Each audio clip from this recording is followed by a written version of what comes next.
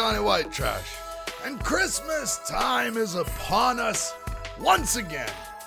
And as is becoming part of a yearly tradition, at least I think it is, I'm here on the SLS cast to talk about, I don't know.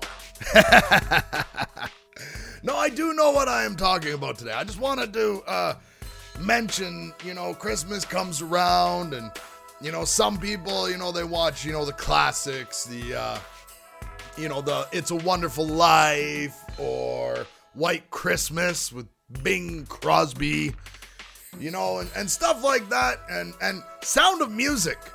I don't know if this was just my house, but for some reason, Sound of Music was considered a Christmas movie.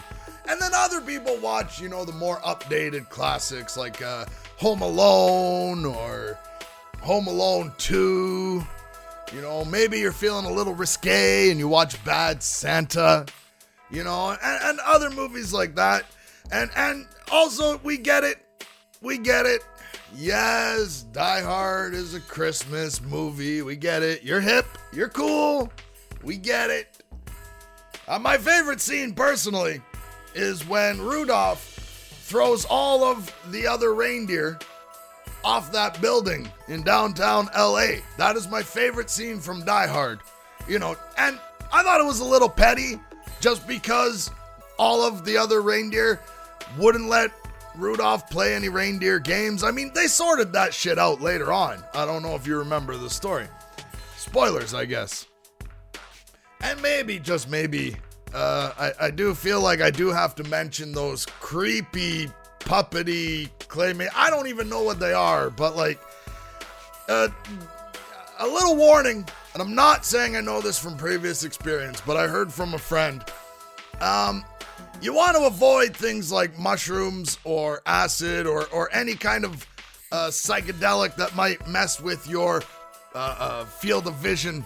I don't even know if that's the right way to say it, but you get what I'm saying. Those traditional Christmas movies, the weird-ass claim. Anyway. This year, I was wondering if you could do me a favor. I just have a little, not even a suggestion, I'm just saying, one Christmas movie that I think often gets forgotten about.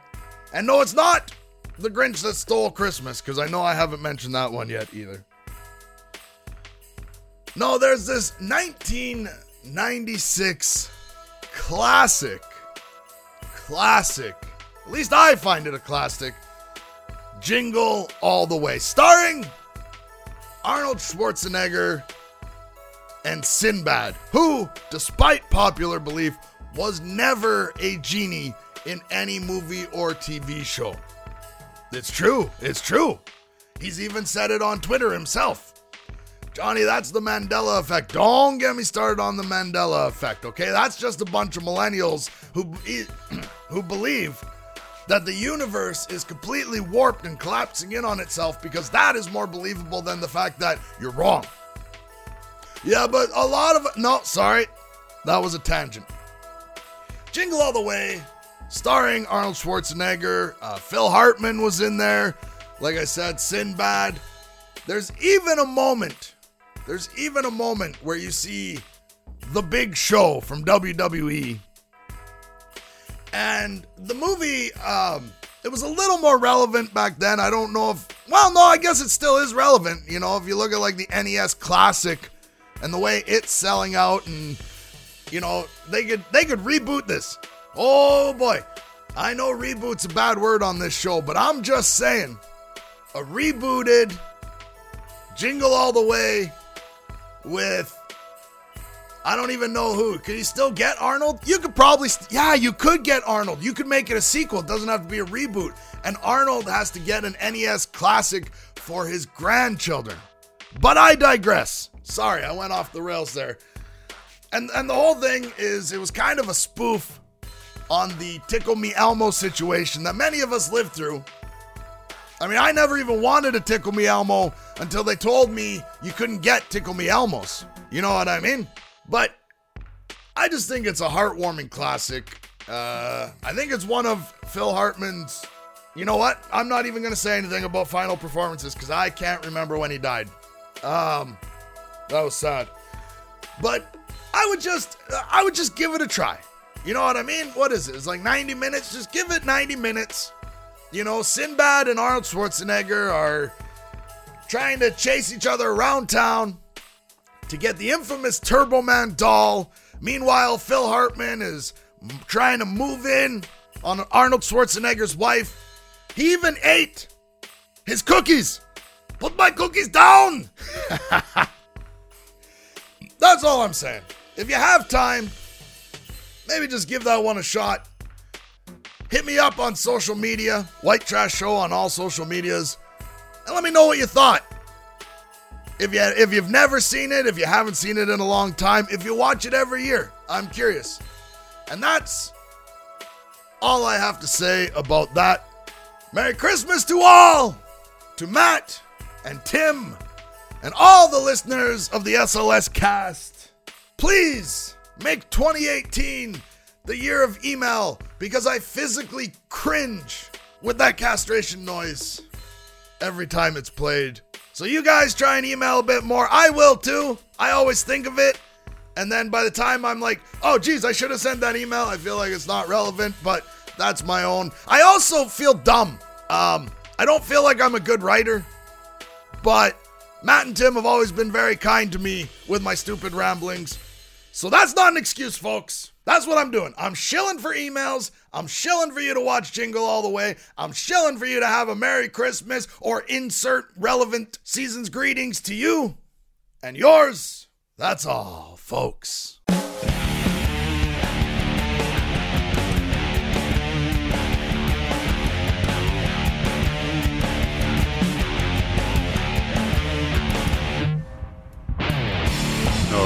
Alright, all you movie junkies and cinephiles, it's time for the SLS Cast with your hosts, Matt and Tim. And welcome, everyone, to episode 258 of the SLS Cast. Yes, ladies and gentlemen, it's the holiday 2017 edition of the SLS Cast. We really just want to take the time out to really just share our favorites of this year and wish you guys a Merry Christmas and a happy holiday season for whatever you're doing. I, of course, am Matt, and still coming to us all the way from sunny yet holiday-filled California would be our resident Sony employee, Matthew. You sound sick still. What's wrong with you? Do you have AIDS? This is a full week of sickness, and by the sound of it, I don't think it's going to be better by next week. No, I have to be honest with you. By the way, you're Tim. That's Tim. Oh, I'm Tim. I'm Tim. Yes, I am Tim. It's Tiny Tim this week. Wee little winky Tim. And SLS Cast bless us, everyone. Yes. I don't know. Maybe this is turning into like pneumonia or something. It's probably going to last through the new year, to say the least. And you know what? I'm okay with that. Yes, maybe you need some of this matchbook Tinto Bay Red Blend wine I'm drinking from the special fiance SO, the more significant other. Her father, when the family left after her 30th birthday celebration, a big surprise we threw for her in the engagement, they weren't able to take all this wine on the flight, so he gave it to me. And I remembered from Thanksgiving, when we spent Thanksgiving with her family in Sacramento, that they really liked a specific wine that they found at a local gas station. And after drinking it, I am pretty certain that this is a bottle of said local gas station wine that they happen to find at a local gas station in Venice Beach, California. Wow. Well, that is very specific, but you're not getting away that easily, sir. You owe us a remarkable, romantic, holiday-inspiring story of the proposal to the SO. And go. First I need my cheesy Hallmark Christmas inspired theme music.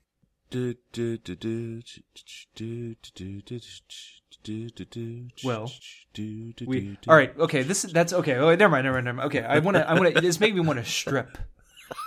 But anyways, by the way, did you hear that Netflix called out the 53 people who have been watching The Christmas Prince every single day since it became available on Netflix? They called those people out on Twitter. I find that hilarious. Anyways. No, seriously, only 53 people have watched. Yeah, it was like 53 or maybe 80 people. I forget exactly. Oh, wow. I'm going to have to get on that.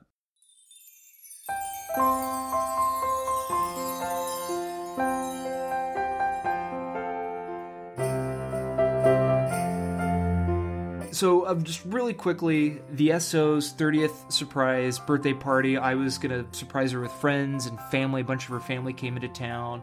Her best friend lives in San Francisco. She came into town, and just friends from all over came together, and I really wanted it to be special for her. And so I planned this big surprise party the Friday night of her birthday, and her parents rented a condo along the Venice canals in Venice, California, and it just so happens that the week before, I went to the jeweler to put the final touches on the drawings or the renderings of the engagement ring. I went there, we did the final touches, and I agreed to have that specific ring made.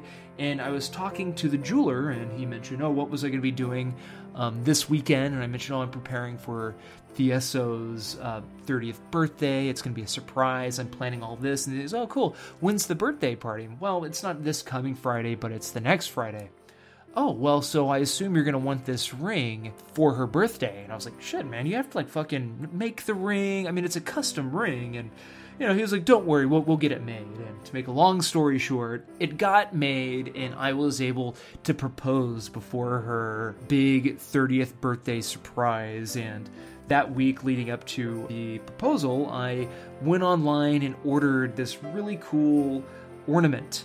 And it was of two snow people, a snowman and a snow lady, my name under the snowman and the SO's name under the snow lady. And it said, engaged 2017. And, asked her, it was the night of her birthday, so she opened up a couple of her gifts from family, the family who she had no idea was in town at that time.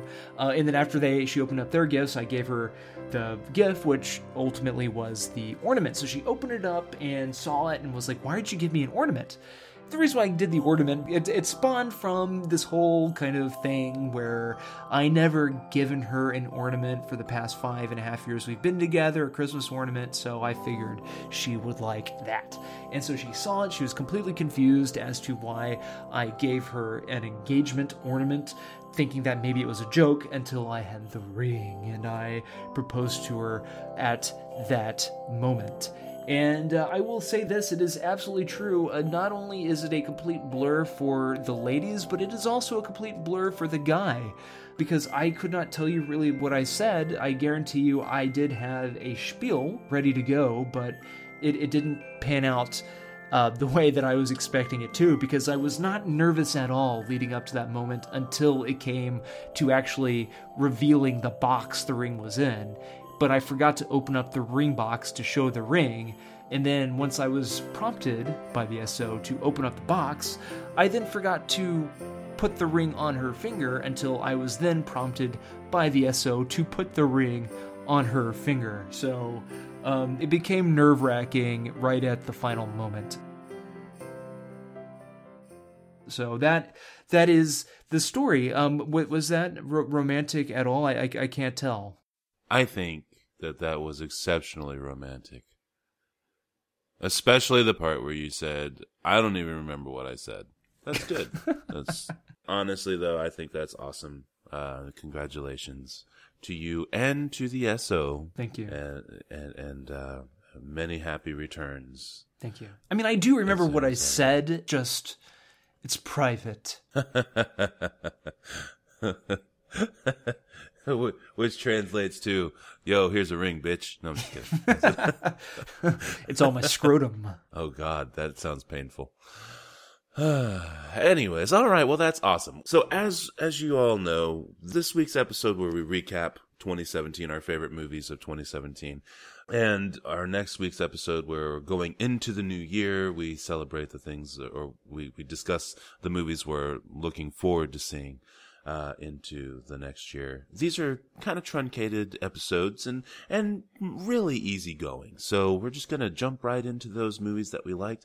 I have consolidated mine into a top 10 list of movies that we discussed on the show this year. I didn't really see a lot of movies outside of movies that I watched for the show that really kind of grabbed my attention, that were enough for me to say, holy crap, I wish we could have watched them. I did watch a lot of TV series and things of that nature and stuff.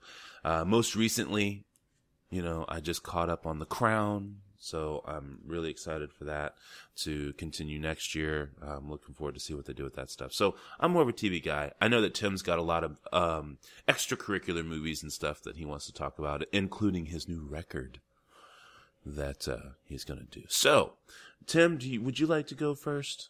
Sure, yeah. Well, actually, I don't want to take up too much of the time all at once. So I think right now, I'll talk about the movies that we reviewed on the show before getting into some of the ones that I watched on my own. But I did break my record. I don't know if it's something necessarily to be proud of or not. I think with hurting my ankle, I had a lot more free time on my hands because I went from seeing 393 flicks last year in 2016 to watching a whopping 415. Oh, I'm sorry, I got that wrong. 414 flicks this year. I got around to watching more stuff outside the SLS cast, and but again, I don't know if that's necessarily something to be proud of or not. But I'll tell you this: I have no plans whatsoever to make that commitment ever again. I will not be topping 415 next year. I wish to go outside a little bit more and enjoy a little bit of sunshine, I guess. And I have a wedding to plan, so I'd be stupid and foolish if I came anywhere close to 415 in 2018. Here are some of the movies that I love that we covered on the SLS cast. And I'm going to bypass the Oscar movies that were either winners or were nominated this year. We didn't get to see in 2016, but we covered at the beginning of 2017, like Manchester by the Sea, Hidden Figures, and Moonlight. So I'm going to bypass those, and I'm going to start off with Postcards from the Edge, which we discussed on episode 214 as our masterpiece discussion. Yes, that's the Carrie Fisher-esque based movie starring Meryl Streep and, Christ, what's her name? I just completely forgot her name. But that doesn't matter. It's a great Mike Nichols movie. We watched that as an ode to Carrie Fisher in early January. We covered Split in January as well for episode 216. I gave that one a 4.25 out of 5. I'm kind of surprised that there hasn't been much buzz over James McAvoy's performance getting nominated for the Golden Globes for next year, or even an Academy Award, because I thought he did a stellar job, and he carried a large chunk of that film, playing all those different characters, very nuanced, and it didn't ever feel cheap, his performance, and I just thoroughly enjoyed him in Split, in M. Night Shyamalan's Split, which is also his best movie in quite some time.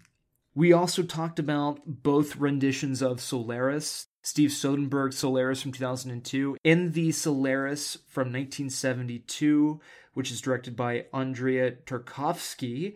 I gave the Russian version of Solaris 5 stars, whereas I gave George Clooney starring Solaris 4.5 out of 5. Well, we also covered John Wick Chapter 2 in February. That's a 4-star movie for me.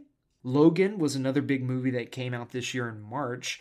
I gave that one a 4.25 out of 5. If I remember correctly, Matthew, you did give that movie a pretty high rating. I, however, felt that Logan was a little bit of a I'm blanking on this word. And I remember Shirley MacLaine. Shirley MacLaine is in Postcards from the Edge. Maybe I'll think of what I'm thinking of now later on, where people give something too much credit. It's a word that we've all learned in grammar school, and I cannot believe I'm not thinking of it now. Overrated? Thank you. I was going to say overly liked. Yes, I did think Logan, even though, I do think it's a very good movie, I did find it to be overrated. I don't think it's a masterpiece by any means, but it is a good film, and I did give it 4 out of 5.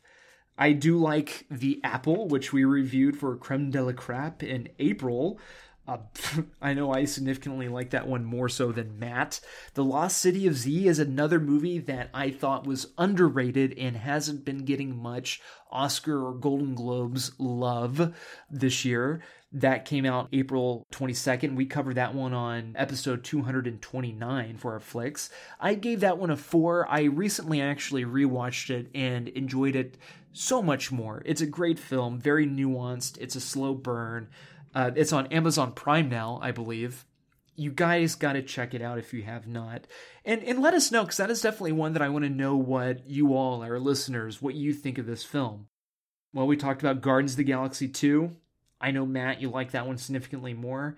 I thought that one was a little bit more overblown with the comedy, tried a little too hard. The visuals were great, though, and I thought that ending, despite the movie itself being a little too overblown with the action and comedy, and forced comedy, it had a very nice, poignant ending and a touching send-off to the angry blue character that turned out to be more of a father figure to Peter Quill than, Peter Quill's evil dad.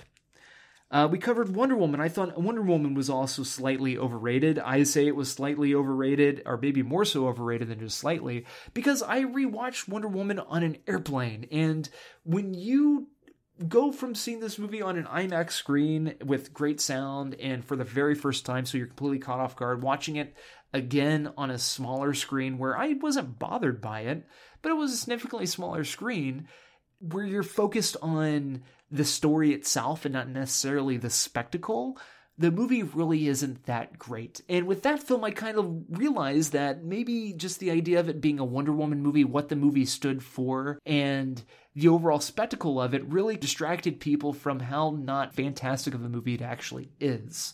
It's also a very CGI-heavy movie, and when you strip it down a little bit, it's not that great.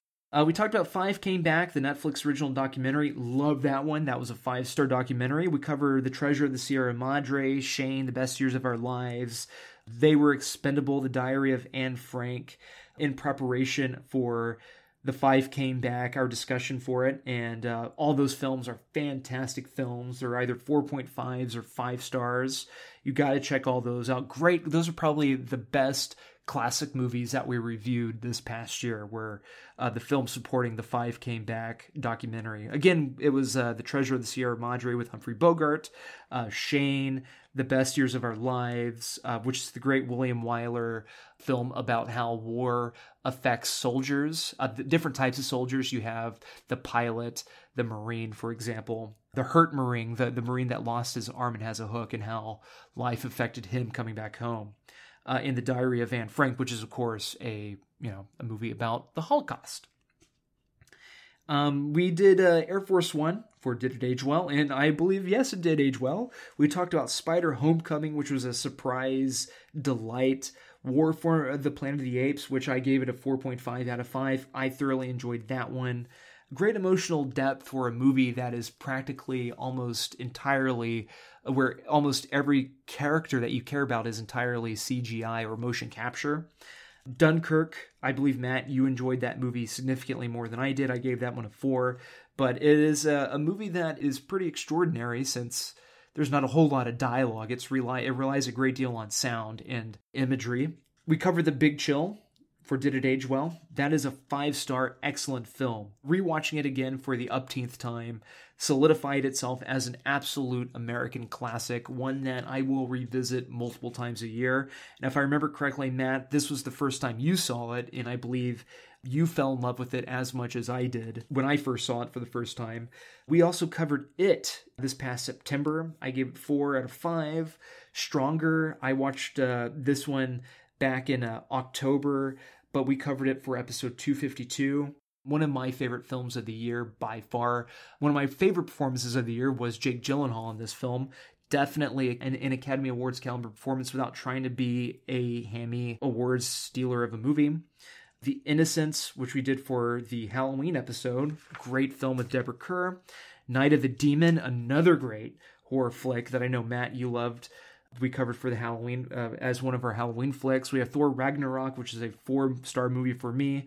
First They Killed My Father, another 4-star, which we covered recently. Mudbound, a 4.75 out of 5 movie. Definitely another one of those awards-worthy flicks that isn't trying to be an obvious awards-worthy flick. We also have The Man Who Invented Christmas, which I rated last week as 4.5 out of 5, and then The Disaster Artist, which we did last week as well, which I gave a 4. What I actually realized that I have missing from this list is The Big Sick and Wind River. Wind River we covered on episode 248. I gave that one a 4.25. The Big Sick is 4.5 out of 5.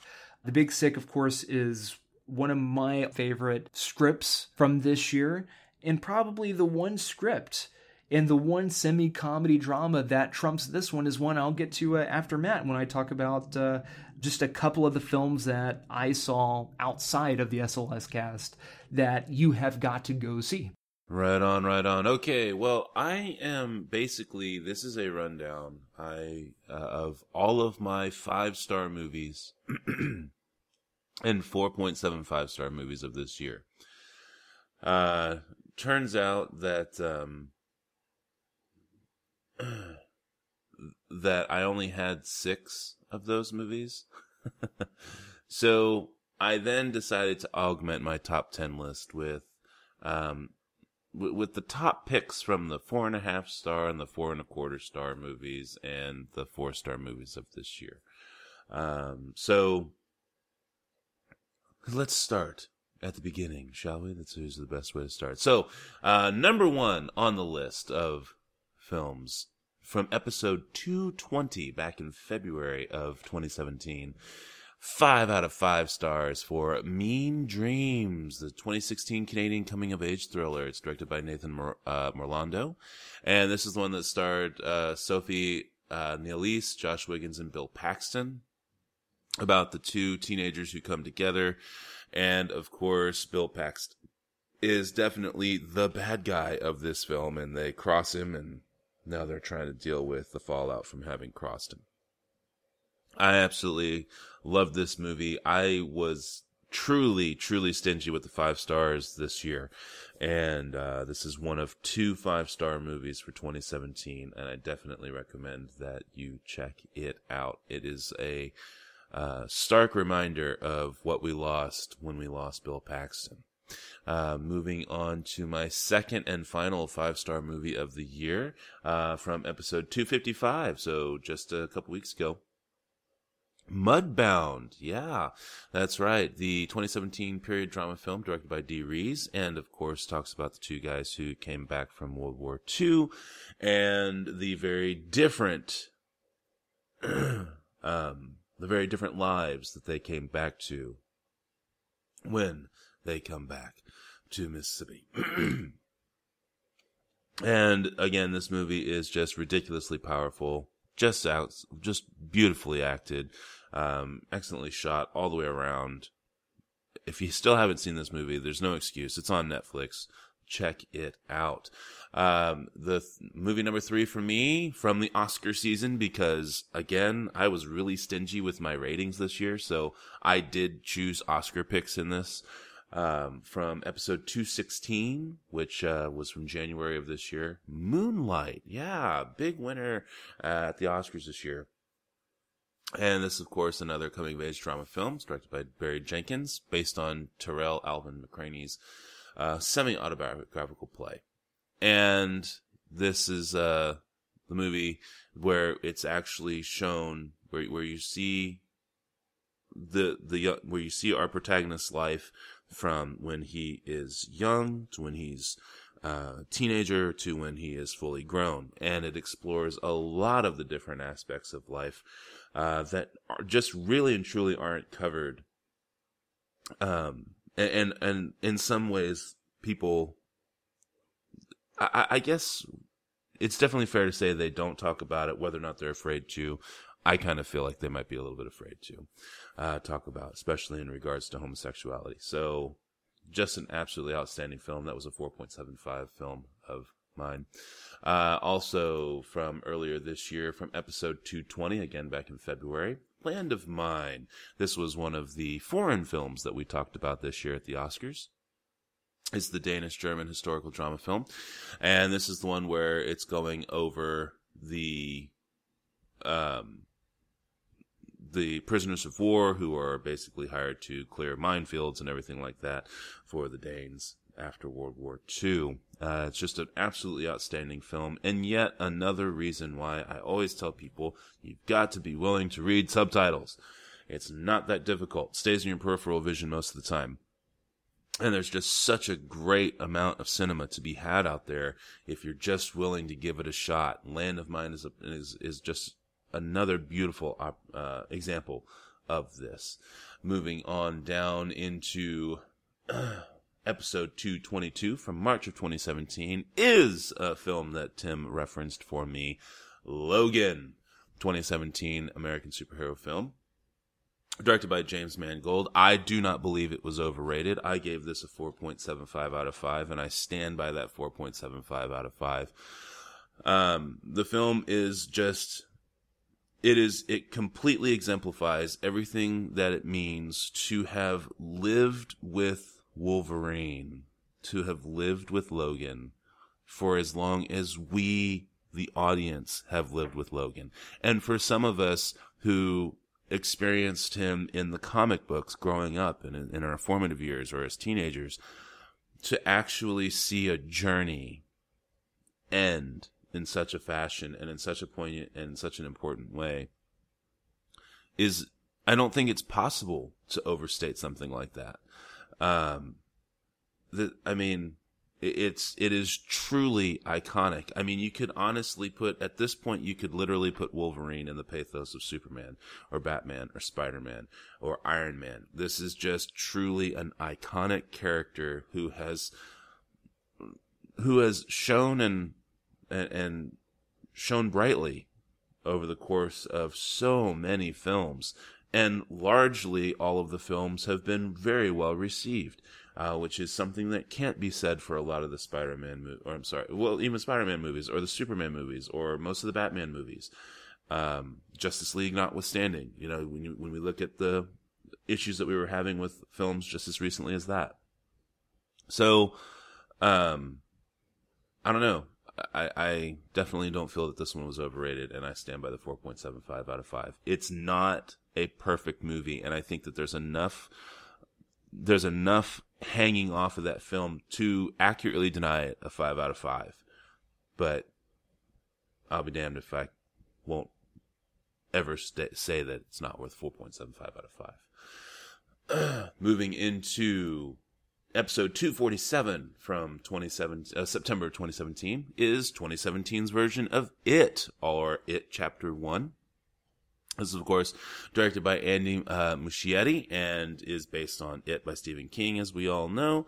And Pennywise played just expertly by Bill Skarsgård.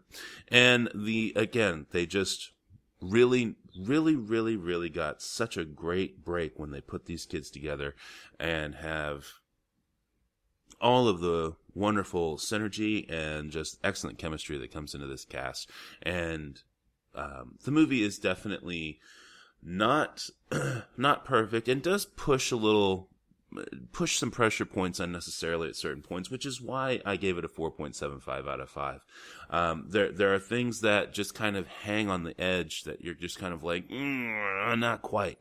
And that's okay. It still doesn't stop this from being just an absolutely fantastic movie for me.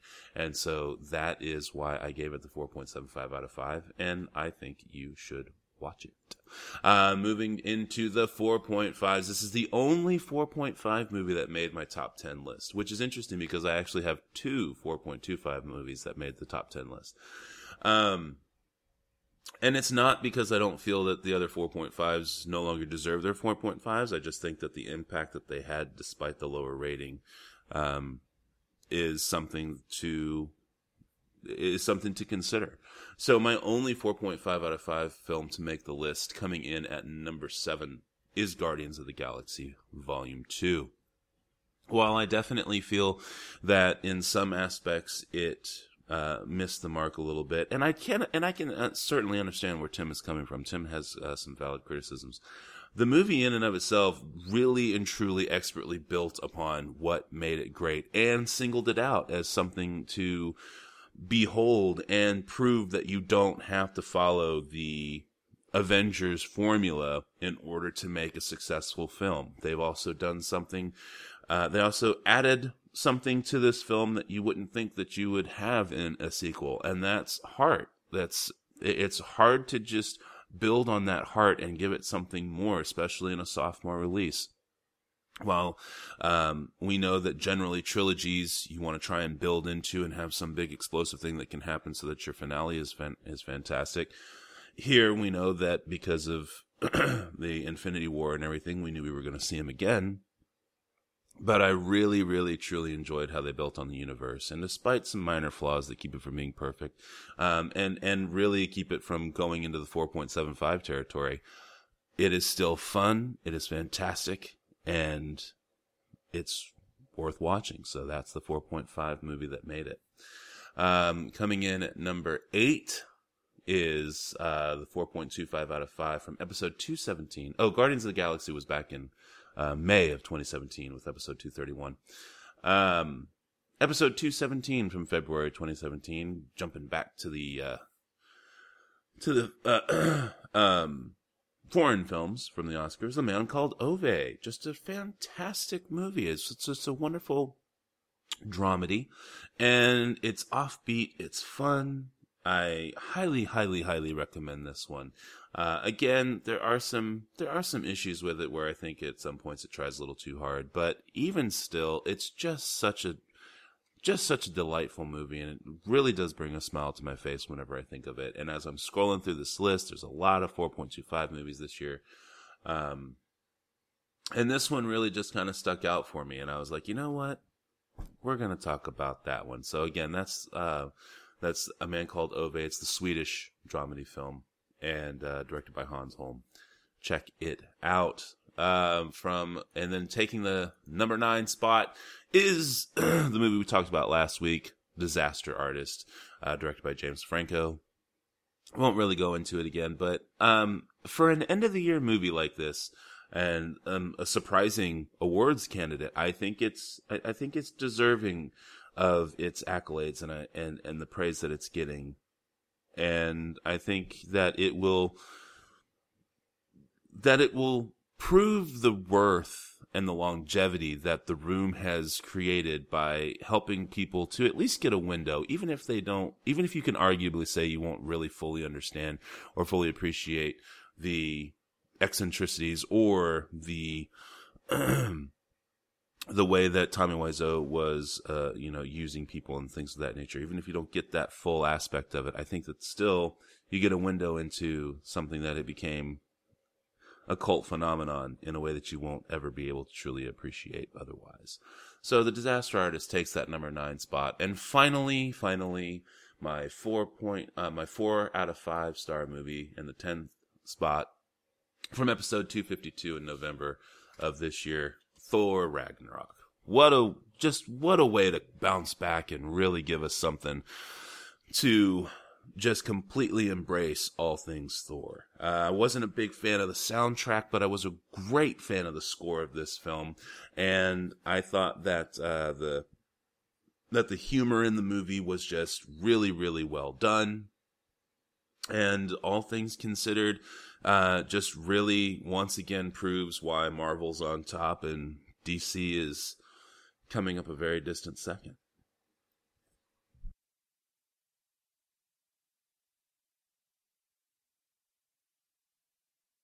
So that is my list of the top 10 movies from 2017. For Matthew. That's it for me, sir. All right, well, quickly, I want to talk about some things that I watched that I think is definitely worth your time.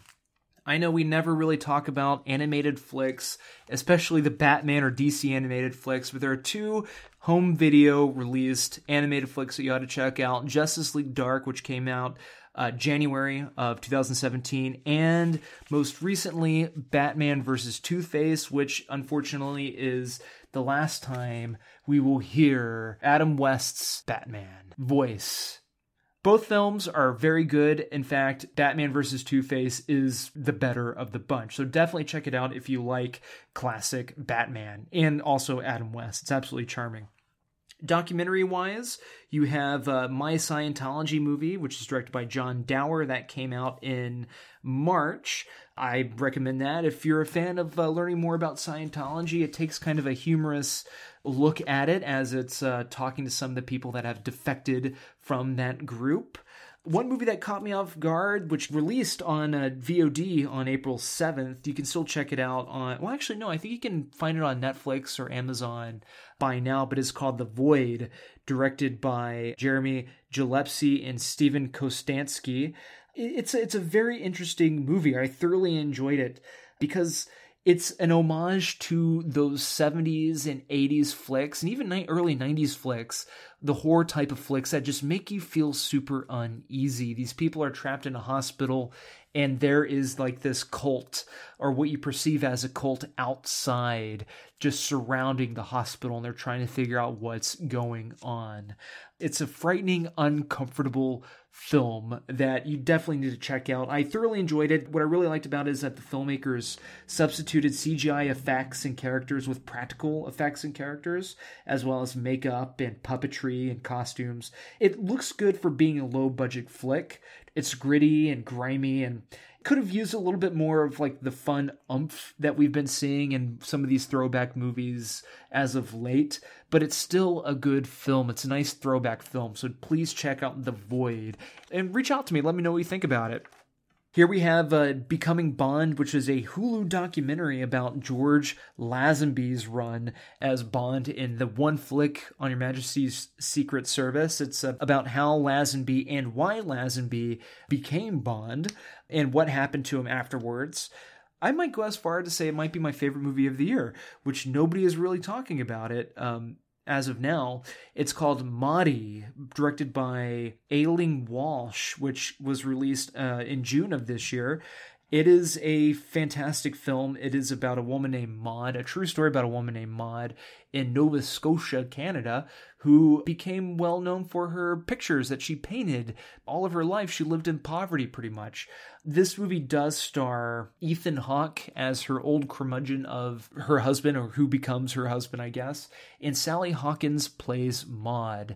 And it is an incredibly affectionate, just fantastic to watch the character played by Ethan Hawke, who is just old curmudgeon of a man. He comes across as mean, and watching as he slowly opens up towards her and becomes more affectionate. And Maudie, Sally Hawkins is an amazing actress, probably the best actress now.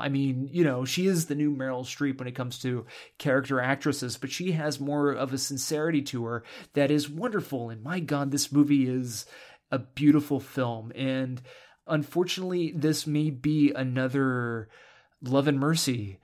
It'll be a shame if this movie doesn't get any awards recognition, because it is a fantastic film. And I haven't seen The Shape of Water yet, but I just hope her performance in that does not overshadow her performance in Maudie.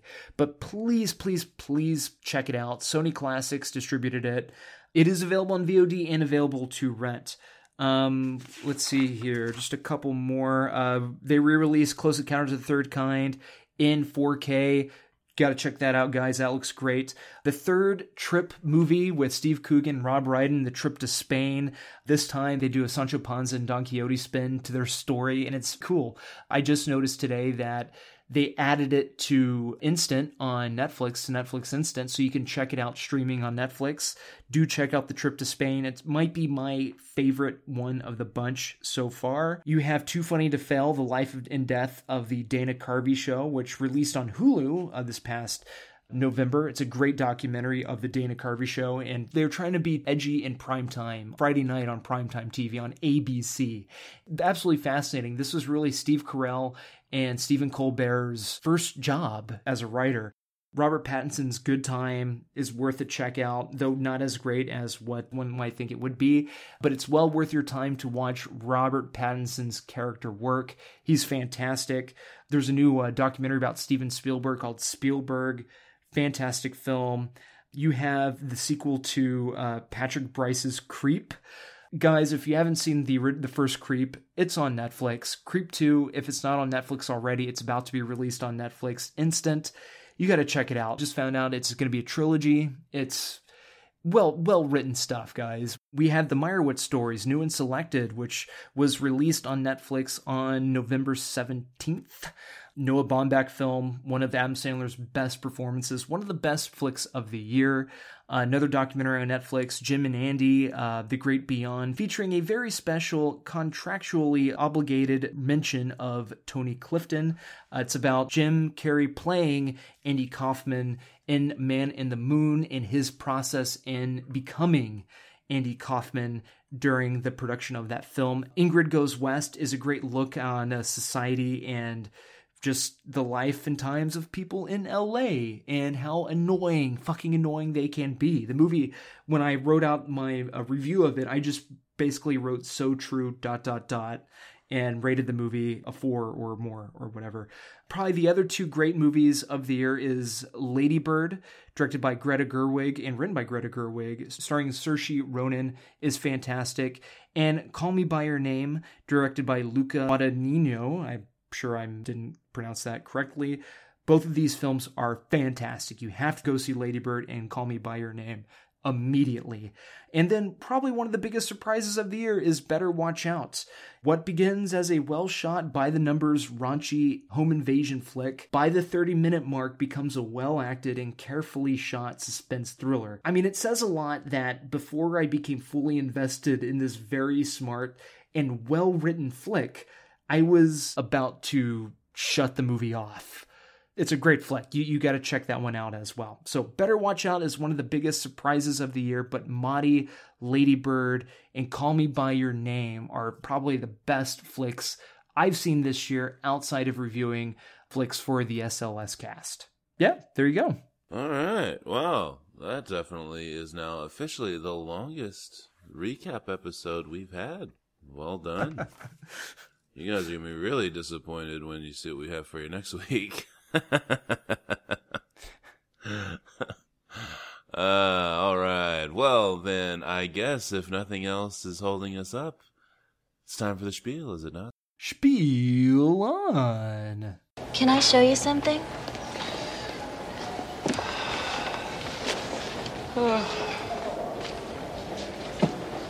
I was just smiling. I was just browsing. For your wife or your girlfriend? What? What happened? Woof. I guess wouldn't be any. Wouldn't be the Christmas shopping season if the stores were any less hotter than they are. Whew, it is warm in here. Well, you have your coat on. Yes. Oh, do I? How did that happen? Because it's cold out? Yes. It is. It's a bit nipply out. I mean nippy out. What did I say? Nipple? There is a nip in the air, though.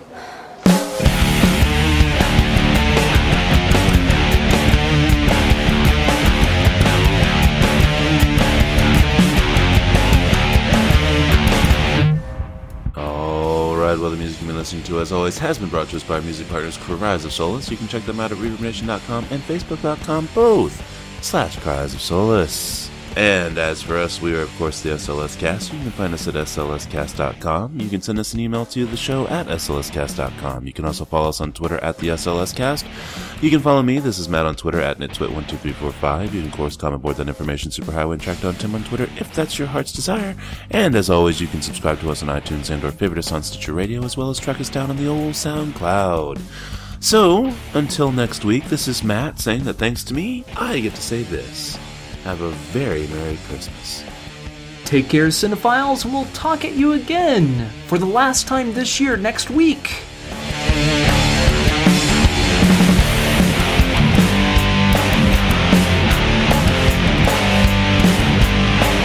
Madam? Perhaps we should be going. Oh, very well, monsieur. Thank you so much. So nice to see you.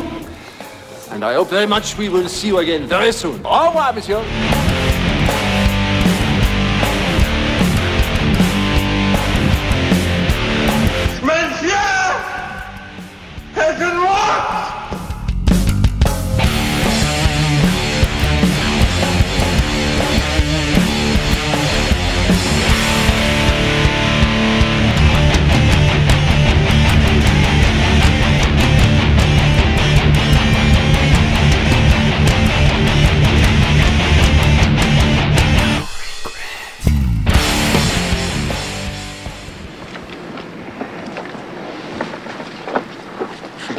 It's Chinatown.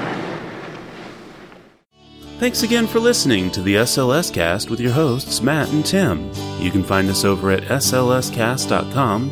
You can also follow us on Twitter at the SLS Cast. You can send us an email to theshow@slscast.com. And of course, you can always subscribe to us on iTunes and or favorite us on Stitcher Radio. Thanks again for listening.